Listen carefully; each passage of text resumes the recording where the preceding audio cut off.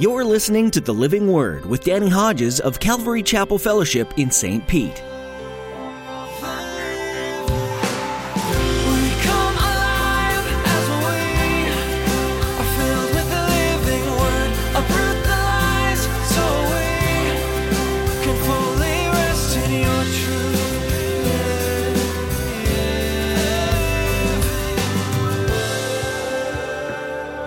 The kings from the east, this massive army, I heard their number, and they're coming to wipe Israel off the map. But don't worry, because God also prophesies just when they are ready to pounce, and it seems like Israel is doomed, God promises He's going to step in and He's going to defend them. Just before the second coming of Jesus Christ. We as believers know that the timing of the second coming of Christ is knowledge that only the Father in heaven contains. For those that don't know the Lord, the book of Revelation gives several indicators as to when things are drawing to a close. In today's message, Pastor Danny reflects on what the world will no doubt perceive as the ultimate demise and destruction of Israel. However, in his study, you'll learn how God will step in as He promised and completely wipe out the armies that move against His people. Now here's Pastor Danny in Revelation chapter 9 for today's edition of The Living Word. To every nation, for all generations, together in love, we'll move mountains by faith until all have tasted, seen, and heard the power of the living word. The power of the living word. The power of the living word. In a real place, somewhere down below, a place called the abyss, there are angels that fell when Lucifer rebelled. The star given the key to the shaft. When you get to Revelation chapter 12, verse 4, you see a dragon represents Satan. Here's what it says. His tail swept a third of the stars out of the sky and flung them to the earth. This is the verse that causes scholars to believe that when Satan rebelled and other angels went with him in his rebellion, 1/3 of God's created angels went with him, and they now are fallen angels. They are demonic. So this star that has this key to the shaft of the abyss appears to be a fallen angel serving Lucifer, and God gives permission during this period of time, gives him the key to the shaft of the abyss, and He unlocks the shaft, and He looses these fallen angels that are the most rebellious and evidently the most powerful, but presently are not permitted to roam the earth. Now, I don't know about you, but I'm very thankful for that. They're not allowed to roam around the world now seeking someone along with their master to devour. But in this coming day, key, open the shaft, and here they come. And it's sci-fi kind of stuff, but it's real. Look, chapter 9, verse 3. And out of the smoke from the abyss, locusts came down upon the earth and were given power like that of scorpions of the earth. They were not told to harm the grass, told not to harm the grass of the earth or any plant or tree, but only those people who did not have the seal of God on their foreheads. These aren't normal locusts. They were not given power to kill them, but only to torture them for 5 months. And the agony they suffered was like that of the sting of a scorpion when it strikes a man. During those days, men will seek death, but will not find it. They will long to die, but death will elude them. Catch that. In this day that's coming, it'll be the closest thing to hell on earth that the world has ever seen. People are in hell right now that have died physically. They are there and they long to die, but they can't die. They already died. In this coming day, people evidently still living in their bodies that'll be stung by these demonic locusts. Weird, but that's what it says. And they'll long to die. I don't know if you've ever been stung by a scorpion. I have not. I don't want to be. Former pastor in my previous ministry, Vivian Laird, who's now with the Lord.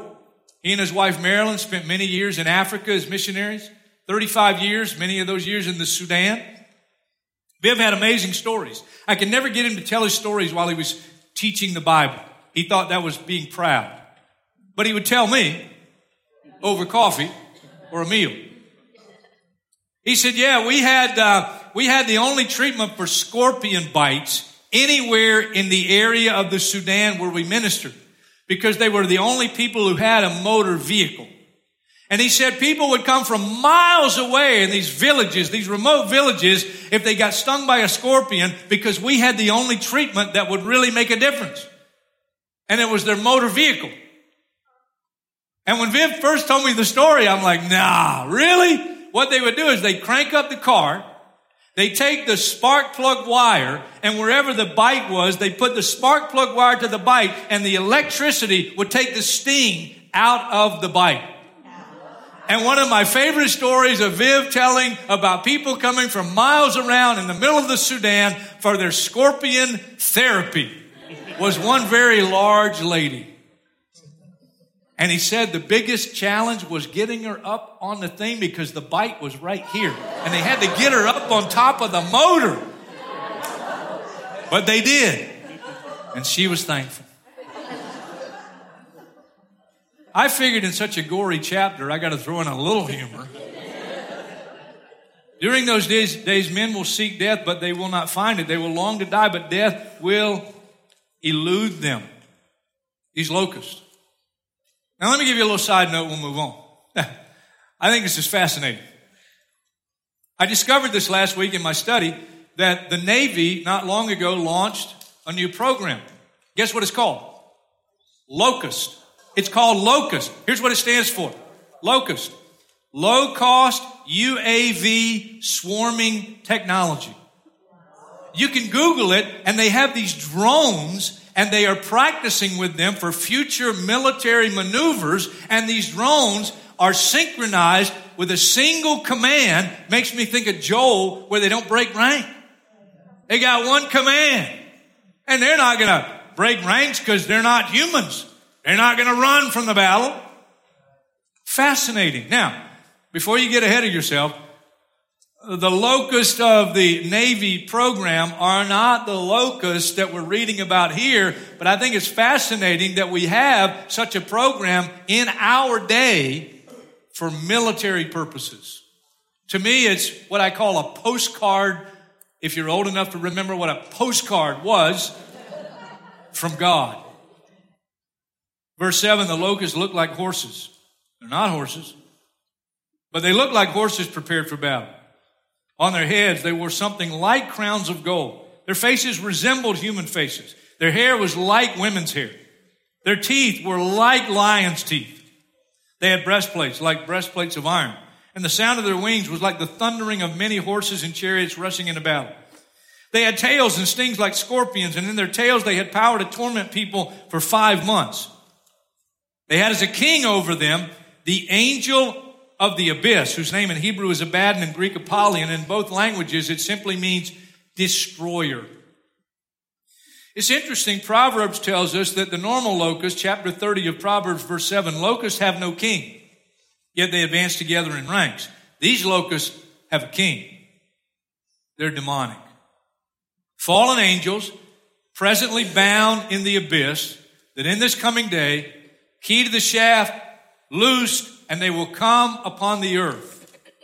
And the pain they will inflict, like that of a scorpion, where men will long to die and death will elude them. And if you think that's bad, unfortunately you get to verse 12. Here's what verse 12 says. The first woe is past. That's trumpet number 5. 2 other woes are yet to come. Trumpet 6 and trumpet 7. The 6th angel sounded his trumpet, and I heard a voice coming from the horns of the golden altar that's before God. It said to the 6th angel who had the trumpet, release the 4 angels who are bound at the great river Euphrates. And the 4 angels who had been kept ready for this very hour and day and month and year were released to kill 1/3 of mankind. If you were with us in chapter 6, when the tribulation begins and world war breaks out, 1/4 of the population perish. As things intensify, at this point, another third of mankind perishes, and you can't wrap your mind around it. That's half of the population. Probably nuclear weapons, but I don't know. But somehow a lot of people are going to die in a short amount of time. And notice what John says, verse 16.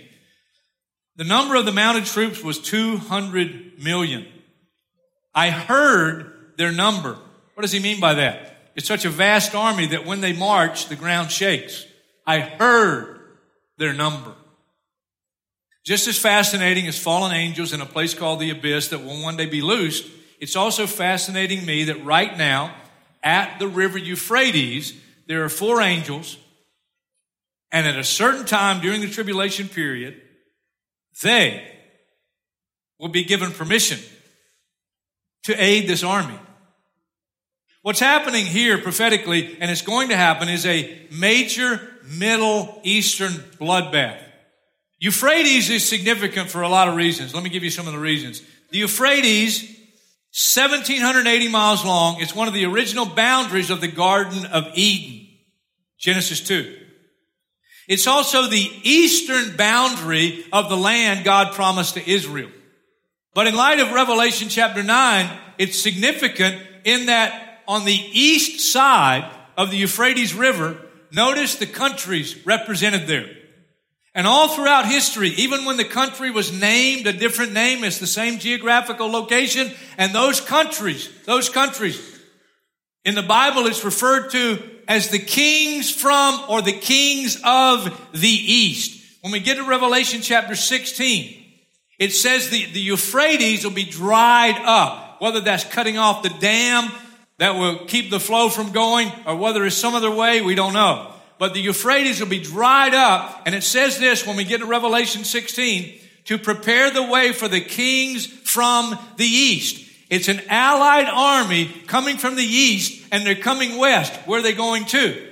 They're going to, according to places like Zechariah, chapter 14, to Jerusalem.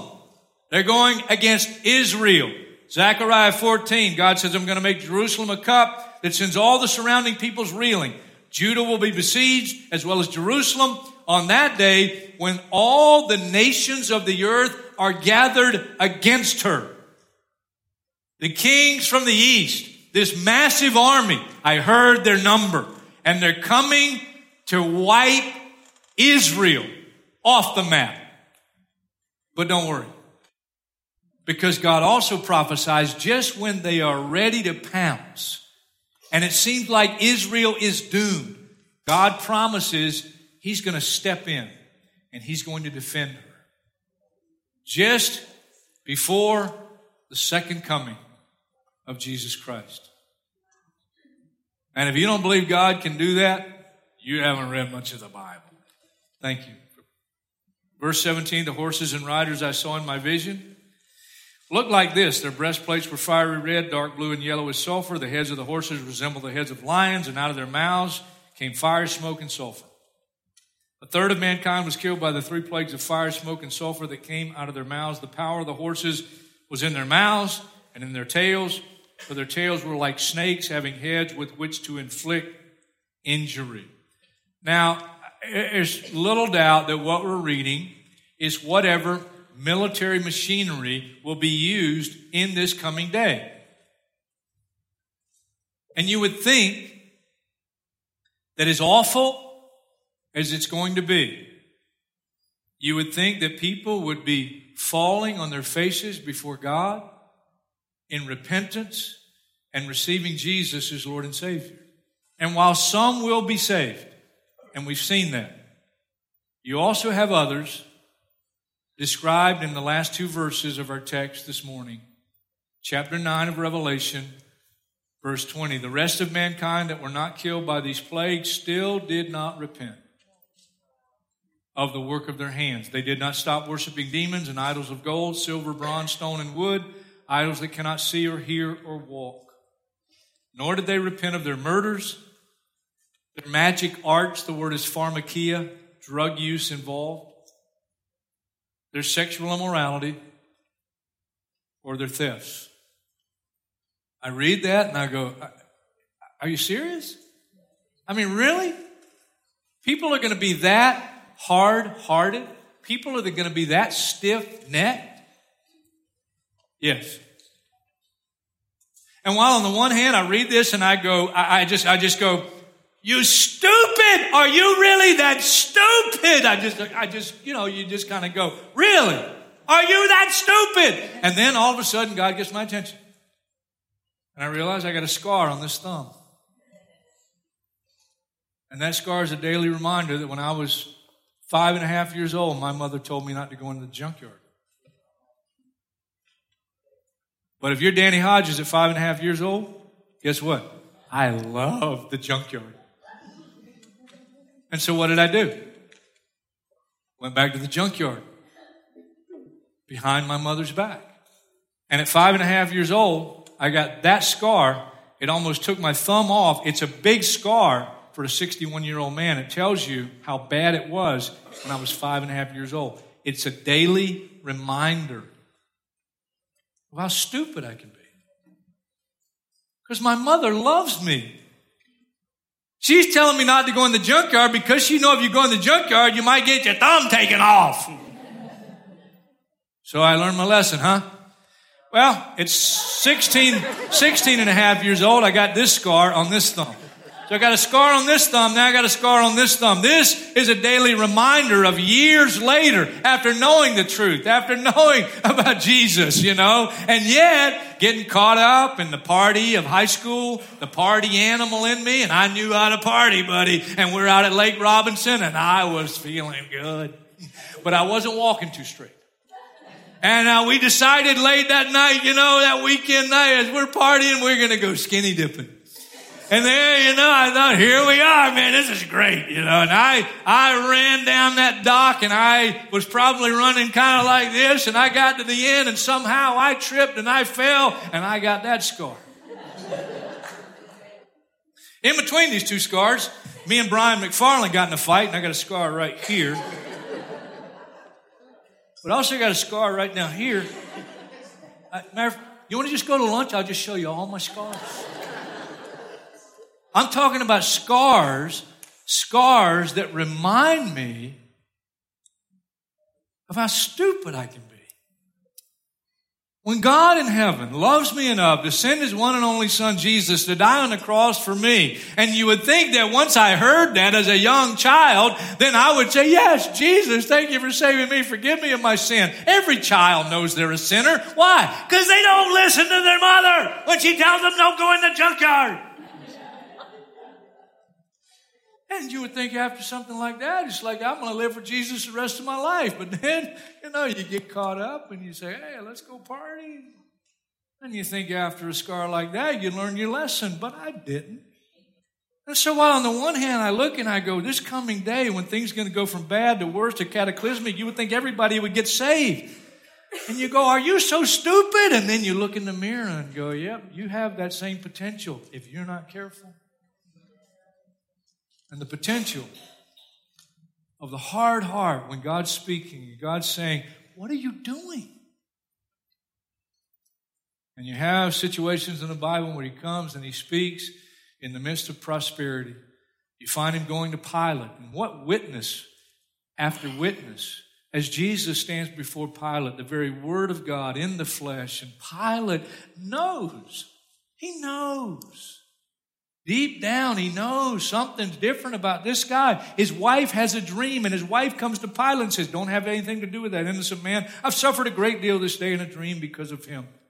And he wanted to release Jesus, but because of the pressure of the crowd, he thought he could just wash his hands and say, well, I'm not against him, but I'm not really for him. I'm not against him, but I'm not really for him. That's what some people are. No. You don't get that option, because if you're not for him, Jesus said you're against him. He sends the likes of the Apostle Paul to stand before governors like Felix and great kings like Herod, and in all their pomp and in all their luxury, but in the midst of that, their idolatry as well. And you would hope that before things go south for these guys, before God has to really intensify things because he loves them, that they would say, yeah, you know, you're right. How stupid could you be? But the potential of the human heart, mine, yours, when God loves us so much and he says, look, have you stopped to consider Balaam? And here's Balaam, and he's riding on his donkey. And if you know that, in some ways, very humorous story that I'll never get tired of teaching or reading. And it says, the angel of the Lord, that's Christ. The angel of the Lord is standing in the road to oppose him, but he doesn't see the angel of the Lord. Why? Because he's a thy will, my will kind of guy. And if you're a thy will, my will kind of person, you'll never see spiritually. And the jackass sees the angel of the Lord. This donkey has more spiritual sight and wisdom than his owner. And he beats his donkey. And if you know the story, he beats her again. And finally, God opens Balaam's eyes. And the donkey speaks. And God says to him, I've come here to oppose you because your path is a reckless one before me. Stay out of the junkyard. Stay out of that lifestyle. Don't be so foolish.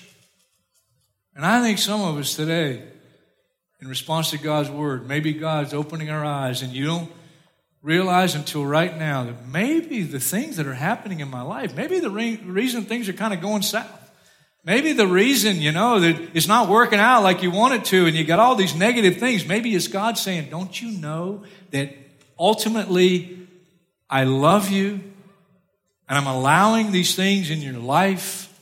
You read the book of Amos, chapter 4, verses 6 to 12. And God with the nation of Israel, he sends, just like he does in the tribulation period, an increasing intensity of discipline, where things happen in their lives, but they don't get it. I'm going to close with a couple of verses. Here's one. Proverbs 27:22. Though you grind a fool in a mortar, grinding him like grain with a pestle, you will not remove his folly from him. Unfortunately, there are some people, and we read about them prophetically, that in this coming day, they still did not repent.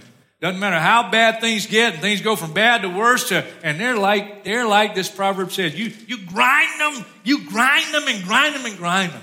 And they just choose to keep going. Not going to submit, not going to repent. We don't want to be like that. I got enough scars. Here's what we want to be like. We want to be like the psalmist that finally realized. And he said, before I was afflicted, I went astray. But now I obey your word. You want to get to the place that you learn from the scars and you go, you know what? I don't want to go in the junkyard anymore. And I want to stay away from the moving dock. At least it's moving because of what's inside me. You know what I mean? You want to be like the prodigal. And here's what it says about the prodigal. When he came to his senses. He came to his senses. And here he ended up in the pig pen. I want to ask for a raising of your hands if you've ever been in a pig pen. Pig pen is like the junkyard. Pig pen, you know, wherever it is. And you finally go, you know what? Enough's enough.